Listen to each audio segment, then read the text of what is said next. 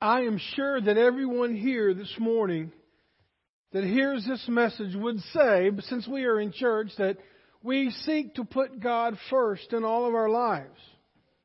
Would you say that today? Would you say that you do seek to put God first in your life? Well, with everything that you have going on right now, that I have going on right now, couldn't we honestly say that God is number one in our lives? I would guess that many here today would have at least a little hesitation to say yes to that answer, to that question. But if you are unsure today, or honestly know that He is a top priority in your life, wherever you fall on that spectrum, I want you to rest assured that you are in good company, because many of us here today are in the same boat. So it's for this reason that we will turn to God's Word this morning, and we will find 4 action words to fuel our faith. Every vehicle needs some fuel. Go-karts need fuels. Mopeds need fuels. You know there's plenty of those around here. But we need fuel to go. We need fuel for our faith. And that's what we're going to be looking at this morning.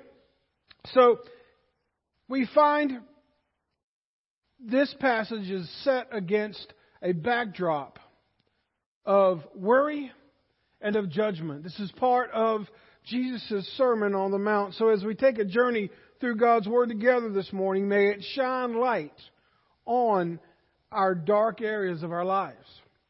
And not to bring shame to us, but to show that we need confession and repentance, and that we need healing from a Savior who loves us, who wants to have an intimate relationship with us. Let's pray. God, thank you so much for what we've already experienced in worship this morning. And as we open your Word, I pray that you open hearts, open minds, and open eyes, Lord, to what you have for them this morning. For it's in your name we pray. Amen.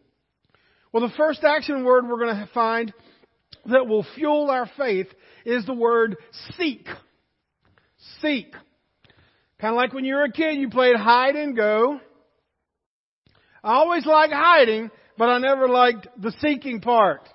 Nobody ever wanted to hear that they were it when you played that game. Of course, I was a portly little kid wearing rough skin, so it wasn't hard for somebody to catch me when I tried to hide. But you know what? That's my own therapy for another time. But Matthew chapter 6 verse 33 is a very popular passage. And it says, "Seek the kingdom of God above all else and live righteously, and He will give you everything you need, not want." I think it's amazing. Jesus says, seek the kingdom of God above all else. Seek, seek, seek. Just like when you go out for those Black Friday bargains, you are seeking the 2 items that they advertise that they are going to run out of before you get there. But then they're going to have plenty of other things that you can buy with your hard-earned money.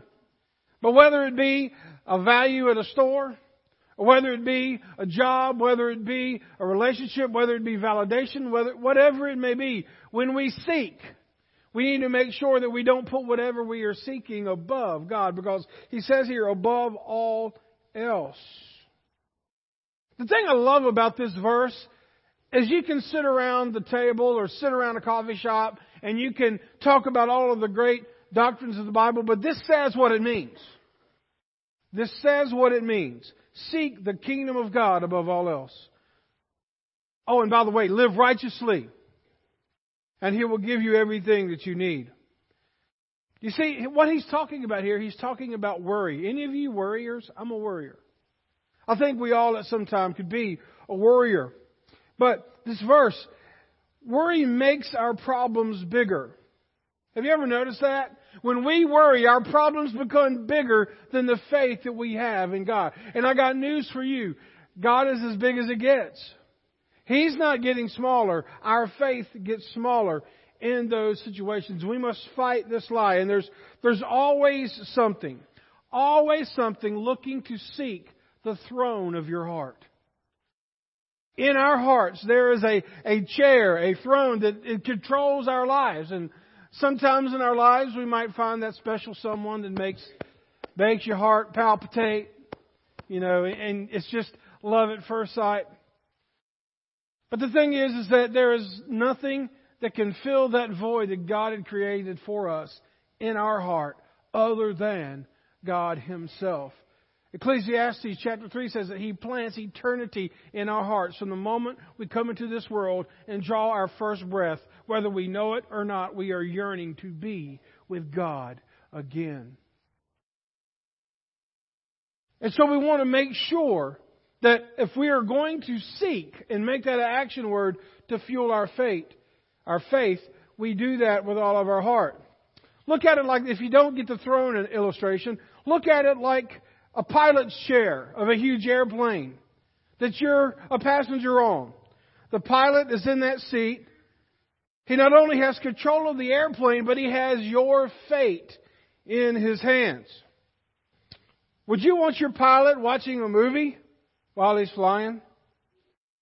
Would you want your pilot texting his or her friends and taking naps while they are in control? I think there's a reason they keep that door closed and locked.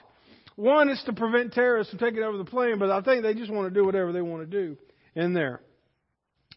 But the thing is, would you want the pilot to address the passengers and get on the microphone and say, we really appreciate you flying with us today, and I really am thankful that you're here for my first flight. This is the first time I've flown an airplane other than a simulator. Thank you, and have a good flight. No. It's like, side note, random note, we were at the doctor's the other day with Donna, and she got a shot in her knee. And hey, you didn't even know I was going to share that, did you? But she's got an awesome doctor, and as some of you know, sometimes doctors have students that train with them.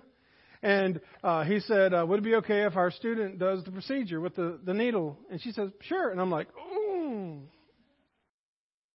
And we got on the conversation of, this is not your first one, right? And he said, no, it wasn't. And so, anyway, the thing is, would you want that pilot to address you and say, look, I've never done this before, but I'm going to do my best, so hang on? No. We want something that is accomplished. We want something that is trained. We want something that is secure flying our airplane. And my friend, if you have anything other than God and the message of Jesus Christ in control of your life, you are letting something fly you, guide you, and take you on a journey that is not certified, not equipped, and not able to give you the life that God has created you to be. That is why we seek God first. And live righteously.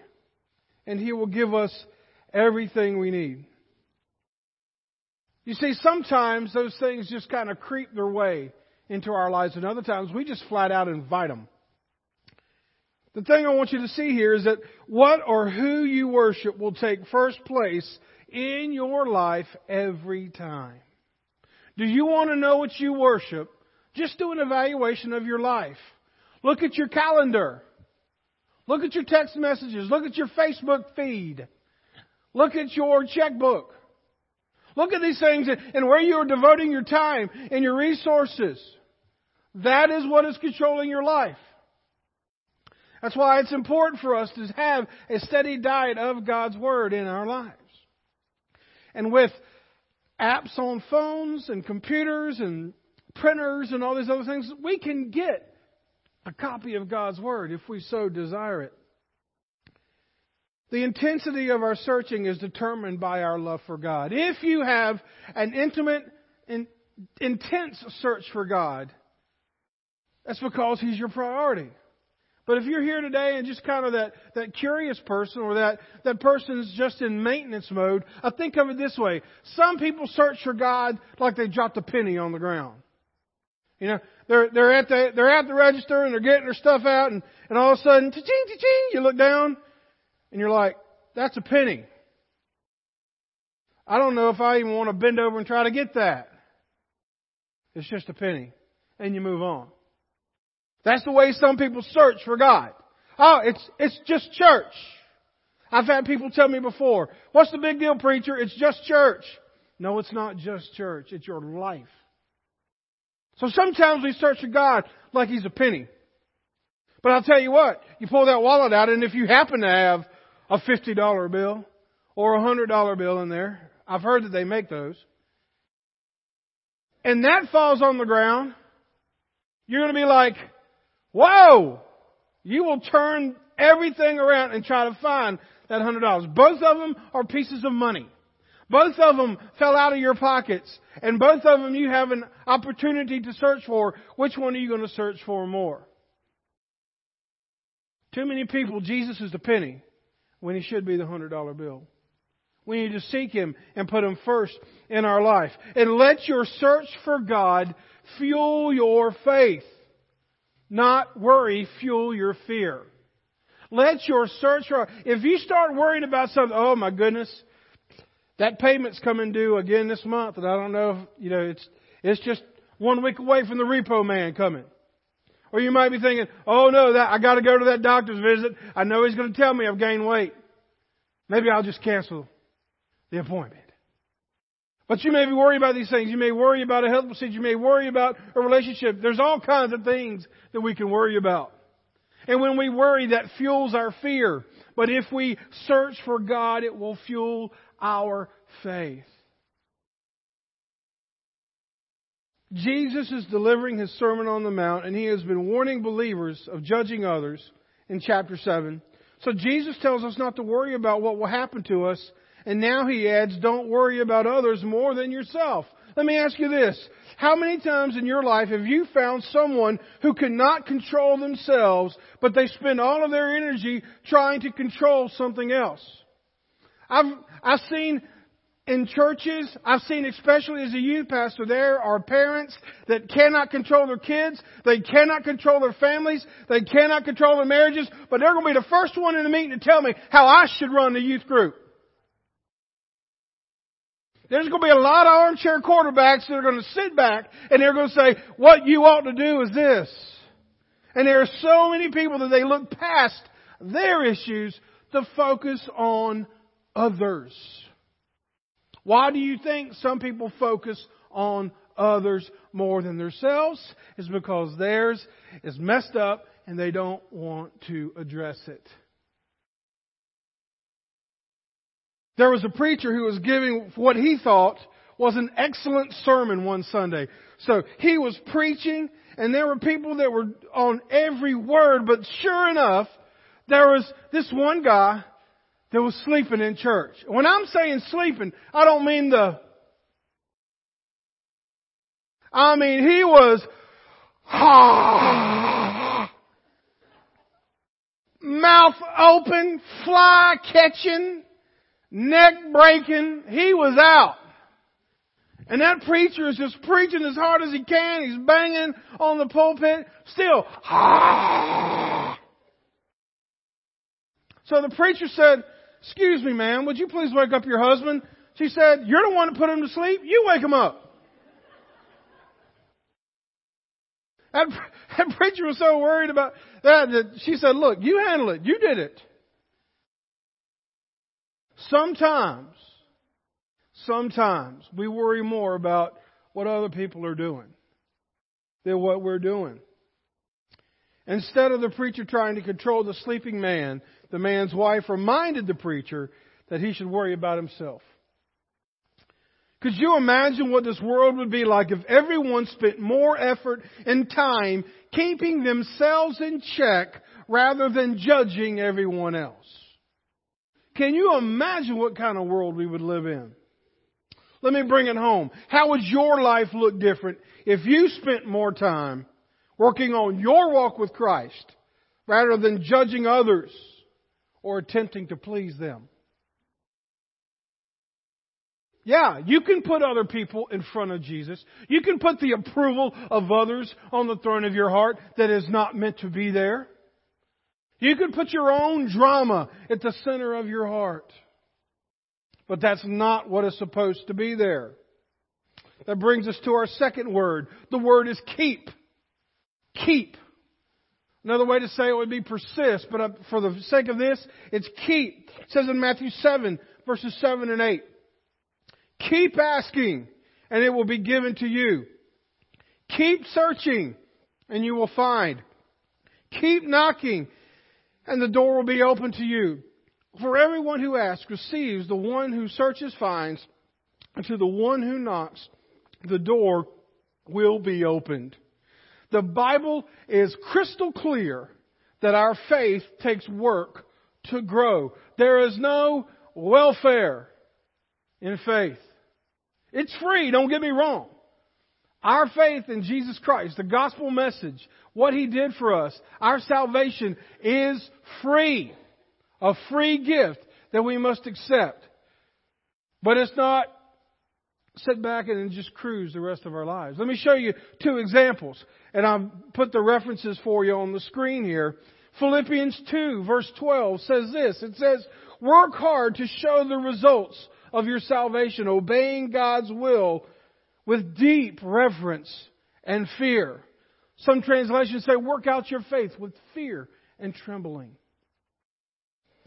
The parable of the persistent widow in Luke 18, 4 through 7, there was a judge ignoring her, and so she kept time after time knocking on his door. And finally the judge comes out, and this is a parable Jesus is teaching. The judge comes out and says, if this will make you quiet, I will give you what you want and move on. And Jesus' point was, look, this widow could have given up, she could have stopped, but she kept going. She was persistent. Her action word was keep. And he says, if that judge would give her what she wants, how much more would God give you? Folks, you may be one more push away from God's best for your life. You may be one prayer away from realizing that prayer request. Even if it's been years that you've been praying it. Keep asking, keep seeking, keep knocking. The next action word we see is in, again, verses 7 and 8 of Matthew chapter 7. The word is ask. So we need to seek, we need to keep, and we need to ask. Let's read the verse again. Keep asking, and it will be given to you. So it's kind of like, how about now? How about now? How about now? How about now? I think of one of my friends who had a child that was trying to get his attention, and my friend was just trying his best to tell me a story, but his son was going, Dad, Dad, Dad, Dad, Dad, Dad, Dad. And I'm like, oh, just answer him, please. But you know what? He got his dad's attention. Sometimes we need to be like that with God. Dad, Dad, Dad, Dad, Dad, Dad.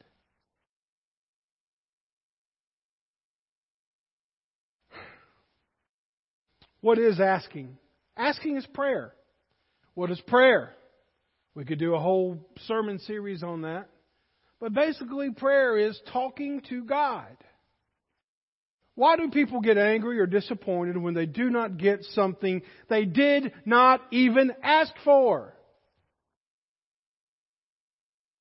We ask for things that we want. Jesus even invites us to ask Him for things. It says in John 14, verses 13 and 14, you can ask for anything in my name, and I will do it, so that the Son of Man can bring glory to the Father. Yes, ask me anything in my name, and I will do it. Jesus promises the Holy Spirit. We do need to ask Jesus for things. We need to ask God for things. They are one and the same. We need to ask. But the critical thing here is in His name. Folks, the more we read this book here, the more we're going to know what He wants from us. And I'm going to go ahead and tell you, if you're asking God for the things He has promised you, He will lavish them on you. But if you're asking Him for things that are not in here, He won't. I have seen people that have been in relationships, and they're, oh, God, just bless this relationship. But I knew what was going on, and I knew why He wasn't blessing it.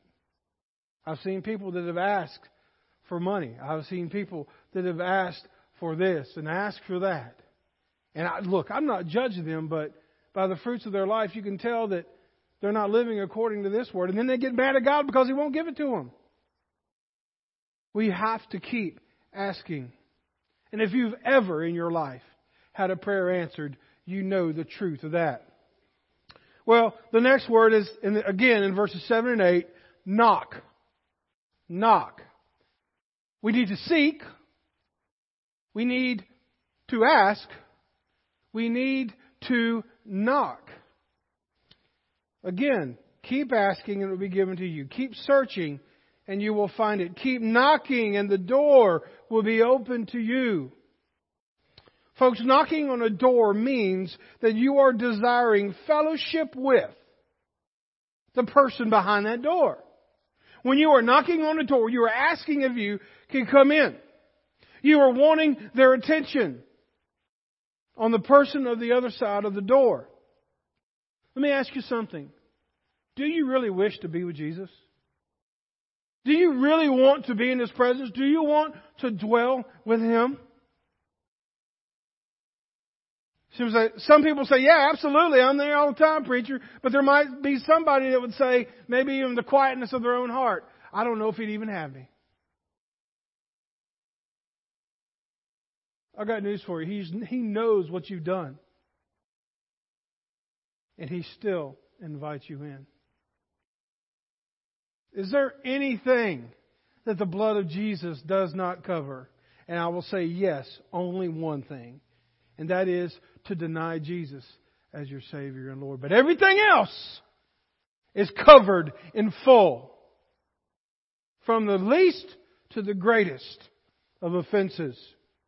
Do you really want Jesus' full attention? Because if you have Jesus' full attention, He's going to give you some stuff to work on. He's going to give you the tools to work on them. And He's going to give you the power to work on them because He loves you. But still many people just keep Him at a distance, again, because they don't want to address their mess.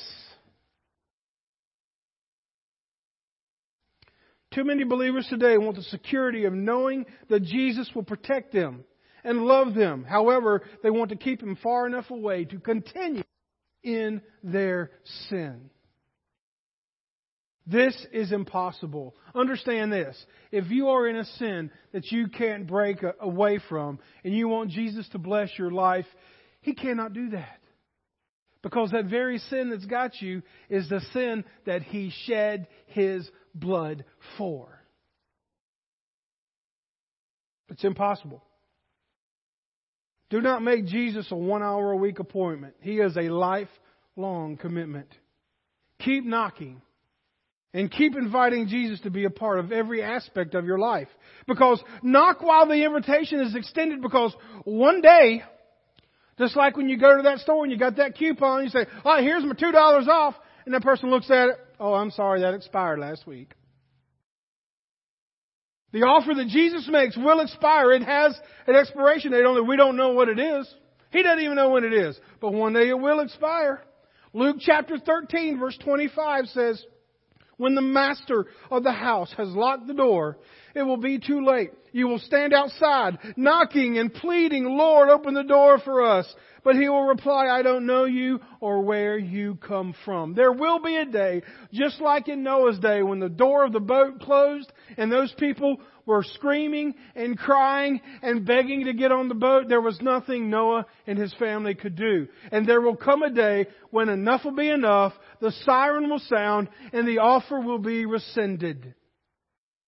That's why it's important that we live for Jesus today. Whether it be our first day or our 500th day or whatever it may be. Finally, we see that Jesus only wants the best for you. Jesus only wants the best for you. Check out verses 9 through 11.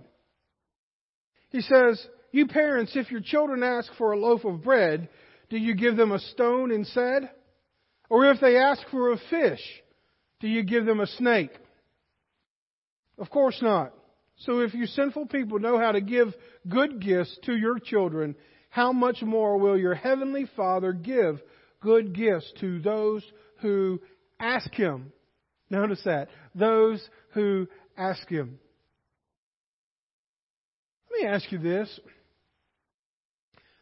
Am I the only one that is grateful that God has a filter on everything that I ask? God has a filter. God will categorize everything that I ask. It'll filter through this Word. It'll filter through His will. It'll filter through His heart. And it will come out in a way that He wants it to come out. Because, folks, sometimes the things that we're praying for, we think are good for us, but they're actually snakes. Have you ever thought that the reason your prayer wasn't answered because it was not going to be good for you? That if He would have answered the prayer the way you wanted it, it would not have worked out for His glory. It would have been worse. Look, I've got things in my life where I'm like, God, you really messed up on this. And I have to catch myself when I say that, because I understand that God loves me. God loves you. And I'm not saying that everything in your life will work out like a bed of roses, but I will say that if you yield to God, if you yield to Jesus Christ, and you ask Him for things and it filters through His Word, what you get from Him will be His best for your best. And the better we know God and His will for our life, the more tuned in our requests will be. I don't want anyone here to think that God is stingy. He gave His best. Would a stingy God give His own Son to die? I was at a breakfast yesterday morning, and it was a Gideon breakfast, and they were talking about the fact that, you know, he was talking to sharing the gospel with somebody, and he said, you know, are you a father? And the guy said, yes. He said, you know, I couldn't give my son for you. And he said, well, you know what? I couldn't give my son for you. Some of you, you have children with you right now. Would you give your son or daughter to save me? No. No. But God did. He gave His best. So why would a God that gave His one and only Son be stingy or be a bully? He loves you. And He wants to hear from you. And He wants to fuel your faith. Jesus loves you enough to die for you. So does it not stand to reason He wants His best for you as well? So our action steps are this. Take action to fuel your faith. There's 4 things. Seek. Keep. Ask. And knock. That's how you will fuel your faith. So if you have a faith in Jesus Christ, if there is a time in your life where you have prayed, Jesus, come into my life and be my Savior and Lord, and you are living for Him, pray for the person beside you. Pray for the person behind you or in front of you. If you've got it all together, pray for me. Because I don't have it all together. Some of you might think you have it all together, but I'm here to tell you, you don't. We can always ask a little more. We can seek a little more. We can keep on a little more. We can do a little extra knocking. But my friend, if you are not a believer in Jesus Christ today, Jesus is knocking on the door of your heart. And He wants you to become His son, His daughter today. He wants you to accept the gift of His forgiveness. That means that when you accept Jesus Christ, you start new and over. Everything that's come up to this point will be forgiven and washed away. And He'll help you move past it. Maybe you want to do that for the first time, or maybe you're a Christian and you just want to have prayer here at the altar, prayer with me, whatever it may be. This is the time of invitation. Yes, I'm going to ask everybody to stand. You've been in enough Baptist churches to see how this works. I'm going to ask you to stand, and if you want to come forward, you can. If you don't want to come by yourself, grab somebody's hand. They'll come with you. And there won't be one person in here that will think ill of you, but they will be shouting for joy as you get your mess right with God. Would you please stand? Let's pray. God, thank you so much for this invitation, for this message, for your Scripture. And Lord, I just pray that there's one person here today that does not know you, that today may be the day of their salvation. Today may be the day that they become yours.